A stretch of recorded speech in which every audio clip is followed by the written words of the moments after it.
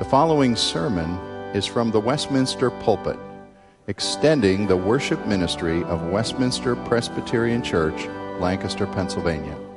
We are a local congregation of the Presbyterian Church in America. Please contact us for permission before reproducing this message in any format.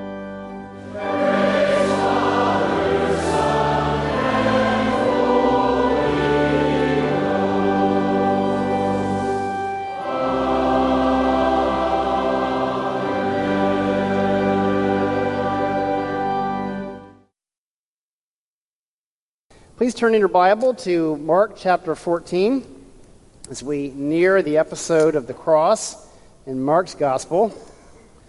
We pick up in this middle section of this important chapter. I won't let you down. Such is the pledge of many when the game is on the line, when facing a crucial deadline at work, when a family member is in need. The disciples all pledged the same commitment to Jesus, only to proceed to repeatedly let him down as he enters into his hour of crisis. Our passage is a humble reminder of our human weakness, how we fail to measure up, and confirms our need for a Savior, one who truly will never let us down as we face the various crises of this life and the crisis of the judgment to come. I begin reading Mark chapter 14, verse 26.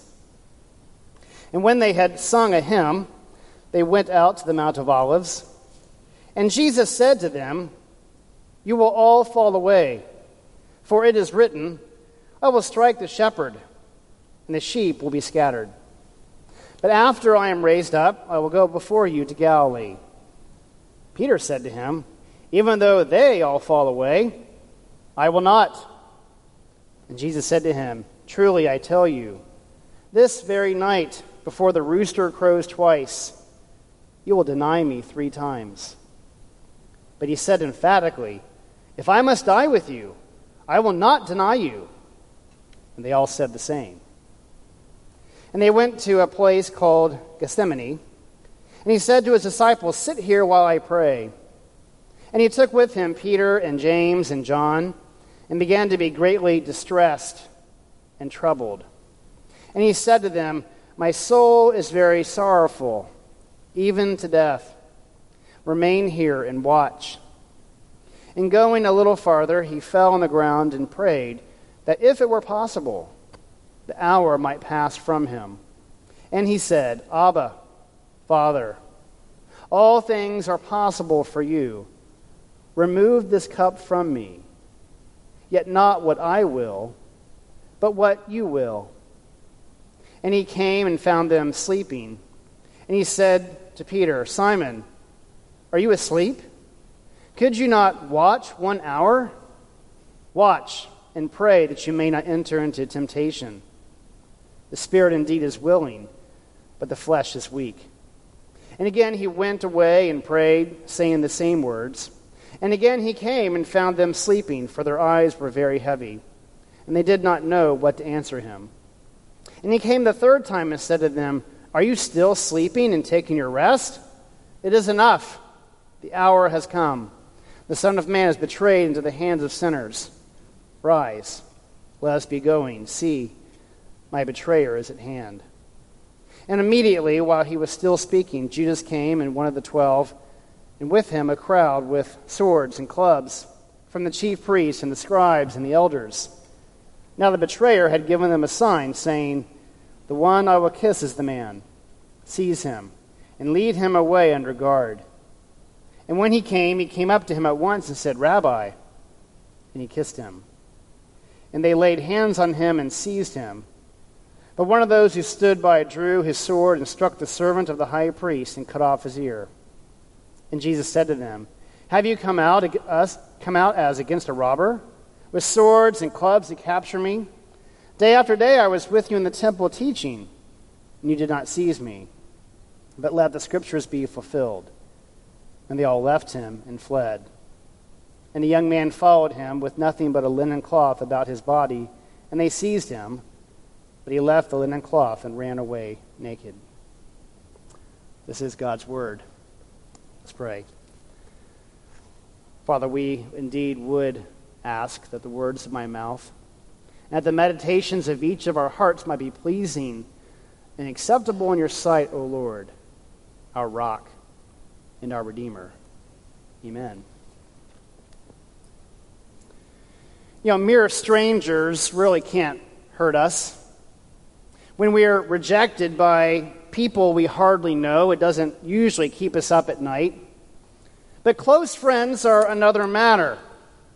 We all have at least a few people who have the capacity to hurt us deeply. We have expectations of parents, children, siblings, spouses, close companions. When they fail to deliver, when they break a promise, forget an anniversary, or betray us, it can be devastating. The result is alienation, making reconciliation very difficult. As the hour neared for Jesus to face a mock trial, injustice, false accusations, severe flogging, and even death by a crucifixion, Jesus must also suffer the pain of being denied, rejected, betrayed by his closest friends on earth. He went to the cross misunderstood, alone, abandoned. We all let people down. Other people let us down. This passage serves to remind us why we need a Savior. One who will never let us down, but who raises us up, who delivers us from the coming wrath of God, and even commissions us to be his witnesses like the first disciples. The opening verse 27, Jesus is strikingly bold and direct, calling out his disciples for abandoning him, what they are about to do. Now, Jesus is privileged with some measure of divine foreknowledge, but it says here that he was interpreting the prophecy of Zechariah 13:7, we believe combined with his keen insights into the hearts of men, especially his closest disciples. His disciples were still holding on to the pipe dream of some kind of political triumph in Jerusalem. They had consistently, repeatedly resisted his path to the cross, leaving Jesus to take that journey alone. It was only after the resurrection they would have eyes to see and hearts to understand God's purposes for salvation through suffering. Jesus, like Joseph, who was sold into slavery by his own brothers, Jesus will be betrayed by those close to him, those whom he depended upon. And yet in this passage, there is not even a hint of cynicism or disillusionment from Jesus, who knew what was in men, who knew that their self-centeredness could only be cured by his work of salvation. Jesus would be crushed by the weight of human sin, but he would not be crushed by his own unmet expectations of others. Jesus goes on to predict his resurrection in just a few days' time, giving instructions to the disciples to meet him back in Galilee, their home territory. And yet the disciples still have no clue. They are guilty of culpable unbelief, repeatedly rejecting this clear teaching, needing the scales removed from their eyes. Presumptuous Peter insists that he will be the last man standing. Others may abandon you, but I will not. Jesus sees right through the proud bluster. He knows that Peter's words have no substance to them. Peter lacked self-awareness, blind to his own weakness and frailty. Before the rooster would crow the next morning, his fear of man, his self-protection would be exposed, exposing him for the fraud that he was, by a mere servant girl who recognized him as a follower of Jesus. The testimony of Adam in the garden, David on a rooftop, Peter warming himself on Good Friday morning is a humble reminder of how weak and vulnerable we truly are. Dr. Rogers reminded us from John 15 last Sunday that apart from Christ, we can do nothing. May we boast in nothing else other than the cross of Jesus Christ. And yet, hearing this reproof, this bold challenge from the Master, Peter is still emphatic, insisting that he is ready to die and will refuse to deny his Lord. Peter is not listening. He is completely unprepared for what he is about to face. He's about to enter the dark night of the soul where he will watch his Master crucified, all of his dreams demolished. Jesus, I believe, let Peter know these things. Let Peter know that he indeed would let him down, so that afterwards Peter might know that he would be forgiven and know the power of restoration. I believe that these words prevented Peter from taking his own life the way Judas would. When Peter knows that Jesus knew him and loved him anyway, it would make all the difference for Peter. We all want someone that we can depend upon. But we need to be wary of crushing people with the weight of our expectations.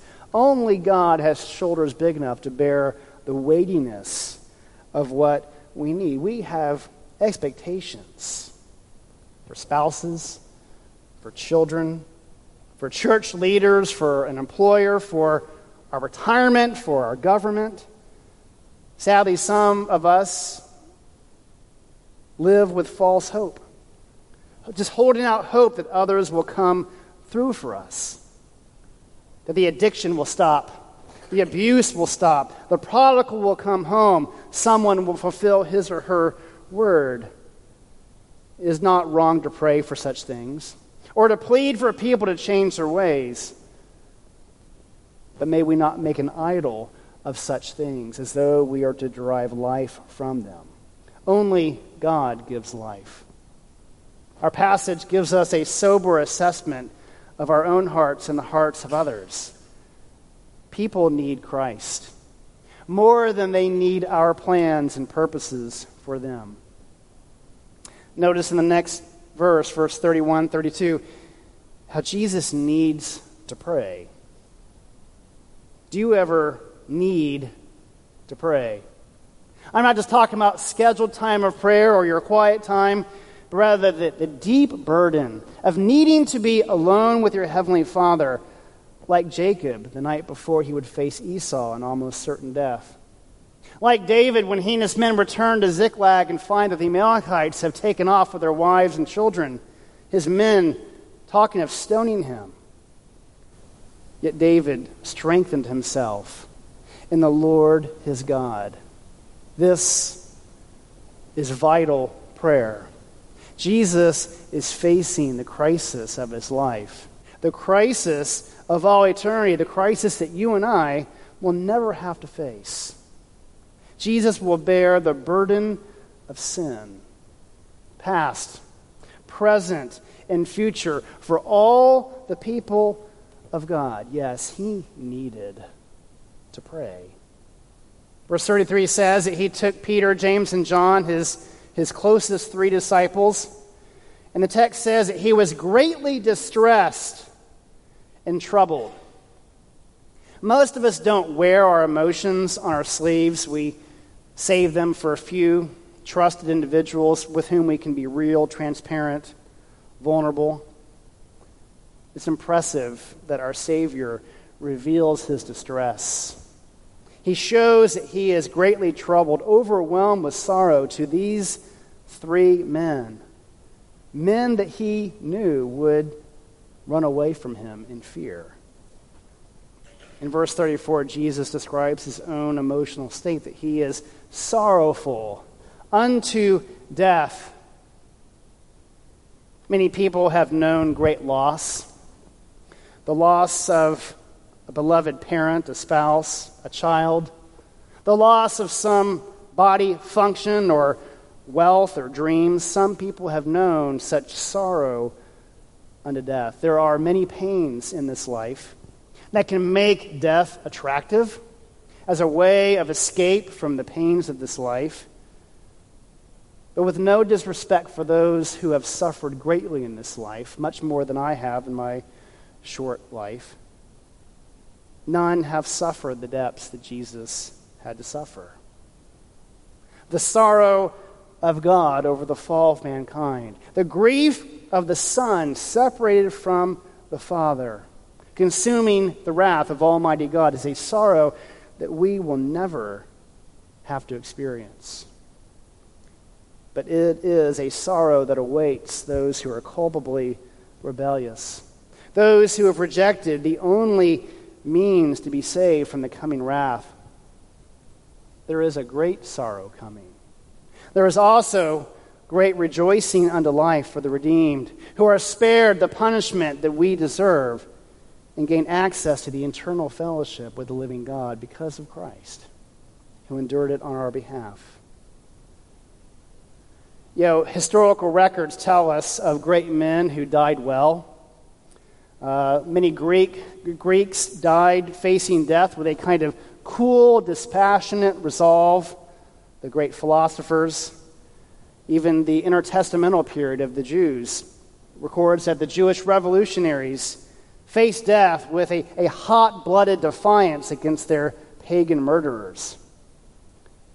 Jesus faces death here with a dire dread.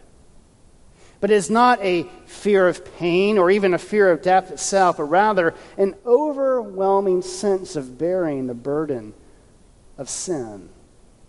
Jesus, when it says he was deeply distressed, the Greek term means astonished, completely undone and overwhelmed.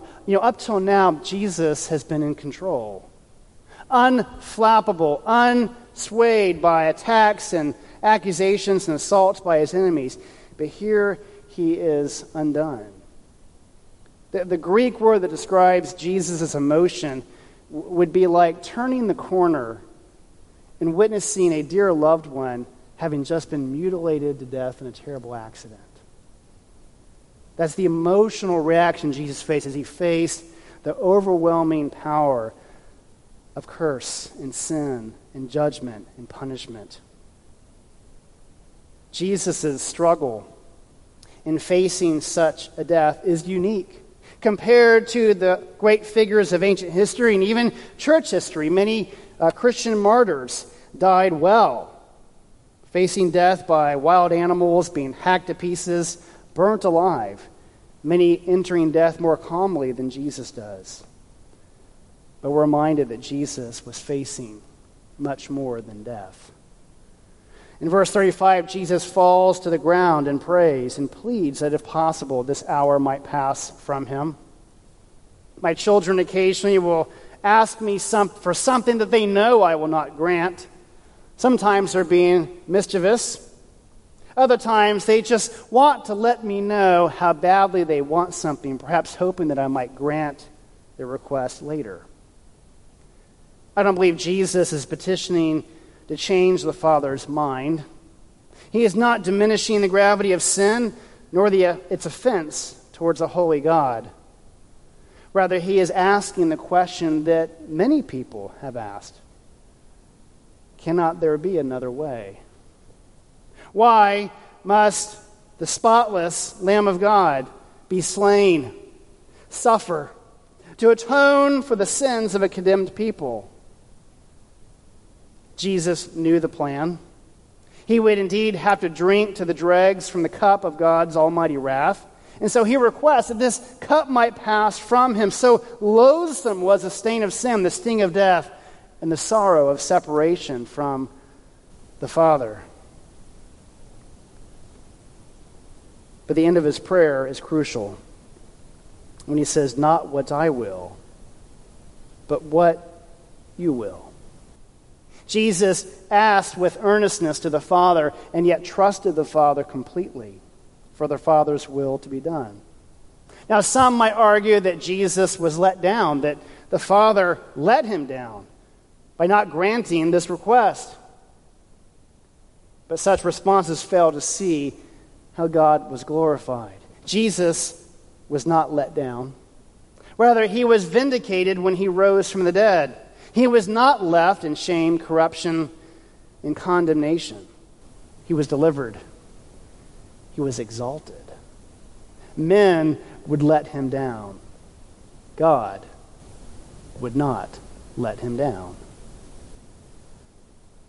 You know, people who say they want a God of love but not a God of wrath don't know what they're talking about. A loving God, to have a loving God, we must have an angry God. If you don't get angry when you see your loved one harmed or even harming him or herself, it's because you don't care. The more you love someone, the more capacity you have to anger, to see that object of your love defiled. God's wrath is a measure of the value he places on us. Because God is angry at evil, and because evil must be destroyed, but because God does not want to destroy us, he must provide an alternative by sending his Son to absorb our debt, to pay our ransom, to make things right. For a God who pays no price to love you does not value you. Remember that Jesus had ordered his 3 closest disciples to keep watch. He returns after this mighty battle of prayer to find them sleeping. Now, Roman guards who were found sleeping while keeping watch were condemned to death. The disciples deserved no less. Jesus gives them a firm rebuke. He also exhorts them to pray that they might not fall into temptation. The spirit is willing, but the flesh is weak. Jesus goes to pray a second time, readying himself for the tumult of the cross, and yet he returns again, finding the disciples sleeping once again. My wife likes to tell the story of how when she went into labor with our second child, it was in the evening, and she encouraged me to go to bed, and she would wake me up when it was time, and she woke me up around 2 a.m, and I kept falling back asleep. I barely got her to the hospital on time. The flesh is weak, though the spirit is willing. My other children were gracious enough to be born at a more reasonable hour. Pray that you not fall into temptation. And as we pray to resist temptation, the Master gives us an example of praying, not my will, but your will be done. I think one of the hardest tasks of prayer is getting our stubborn self-will in conformity with the will of God. That is the hard task of prayer, is learning to conform, learning to yield, learning to lay expectations down before the throne of grace, learning to let God be God, and learning to subject ourselves as willing servants, trusting that his will is perfect. Yet a third time, the disciples prove of no use. Jesus must face his crisis alone. He is let down once again with the disciples who are unfit for the task. And now he must face his betrayer.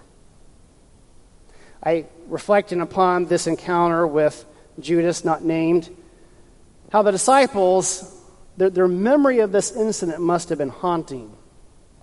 Jesus knew who the betrayer was, but how could they not have seen it?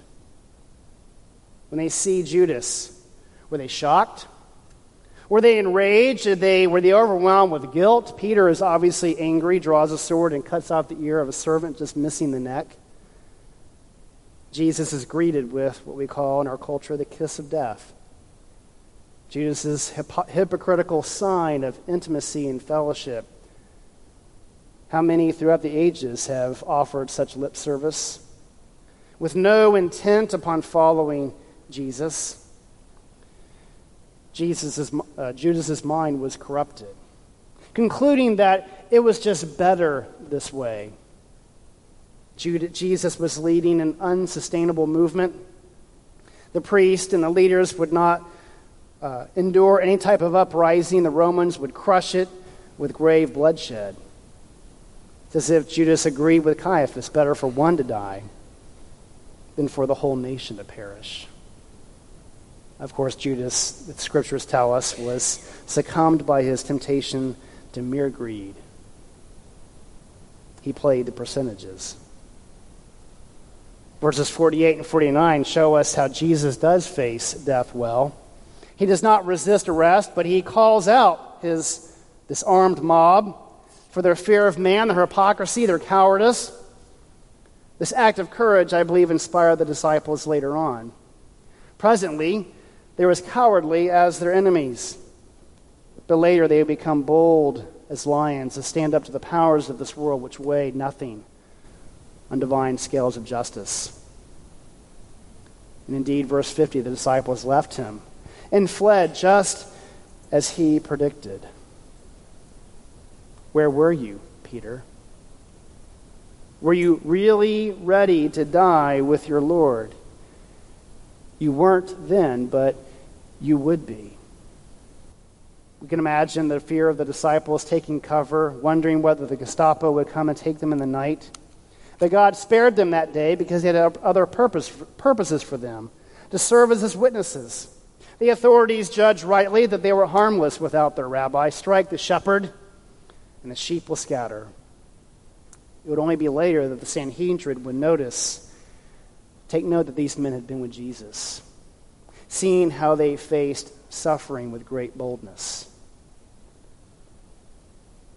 So how do you love people who let you down, who fail to support you? How do we recover when betrayed by a spouse, a parent, a child, a boss, a coworker? Jesus needed his disciples, but he needed God more. He depended upon his friends, but no further than his dependency upon God would permit. He knew what to expect from the disciples. He knew their hearts. He knew they would deny him, betray him, abandon him, but he made himself vulnerable to them anyway. God knew our first parents would rebel, would sin, would bring condemnation into this world, that it would require him to send his own son to redeem this fallen humanity. And yet God created mankind anyway for the manifestation of his glory. Do you know your own heart? I believe only as we know our own hearts that we are prepared before we judge or retaliate against a person who has let us down, to consider our own self-centered tendencies, that we might show the same grace we have been shown. Yes, even when tough love is necessary. While initially discouraging, I believe in this passage these actions of the disciples actually encourage us. So obviously, they are not exemplary, but they show us why the cross was necessary. It demonstrates that people though failures, are redeemable. Jesus did not recruit virtuous, courageous heroes as his closest disciples. They were ordinary men with fears, with self-serving tendencies, just like you and me. But as we read ahead in the Gospels and the Acts and the Epistles, we find men transformed by the power of the gospel and the testimony of the resurrection, gladly willing to suffer for the name of Jesus, which is not worth comparing to the glory revealed in them. This sobering passage is encouraging because it confirms to us the veracity, the reliability of Scripture. Who wrote this? Well, the disciples did. And they would have no human vested interest to include such self-incriminating, embarrassing, cowardly details unless they were true and vital to the message. This passage does not hide their shameful, cowardly behavior. There would have been tremendous personal and cultural pressure to suppress these details at the time in which it was written. like the story of Jonah. David's affair, his murder, Moses' meltdown at the rock, Abraham's deception, Noah's drunkenness, Samson's dalliances. Each of these tales confirm the scriptural testimony of our depravity and testify to a God able and willing to redeem a fallen humanity through the cross and resurrection of Jesus Christ. Even the shocking way that Jesus approaches death, not in stoic courage or bold defiance, but with great dread, confirms that this was no accident, that Jesus was more than a mere martyr. He was facing curse itself. He would bear the punishment that we sinners deserve to satisfy God's wrath, to reconcile a people to himself for the Father's glory. Hopefully, most of us have a few reliable people upon whom we can count on, who will not let us down when we need them. But you and I know our weakness and frailty. You and I know that there is only one who will never let you down but raise you up with Christ. Jesus experienced the great letdown so that you and I would not have to. That you and I can face the crises of this life in confidence with a God who will never leave us nor forsake us. That we can face the great crisis of the judgment to come with a God who will not leave us or abandon us, but will vindicate us, who will declare us righteous through the work of our dear Savior. So let us take from this passage encouragement and hope in the great God who will never leave us, who will never let us down, but will raise us up with the Lord Jesus Christ. Let us pray. We thank you, God, for sending your Son. We praise you, Jesus, for enduring the shame and the horror, the humiliation of rejection and betrayal, the burden you bore on the cross for us. And we pray that you might transform us by the power of the cross, by the testimony of your resurrection, to be a people who live for the praise of your glory. Lead us in the week to come, that you might be glorified in us and through us. We pray in Jesus' name.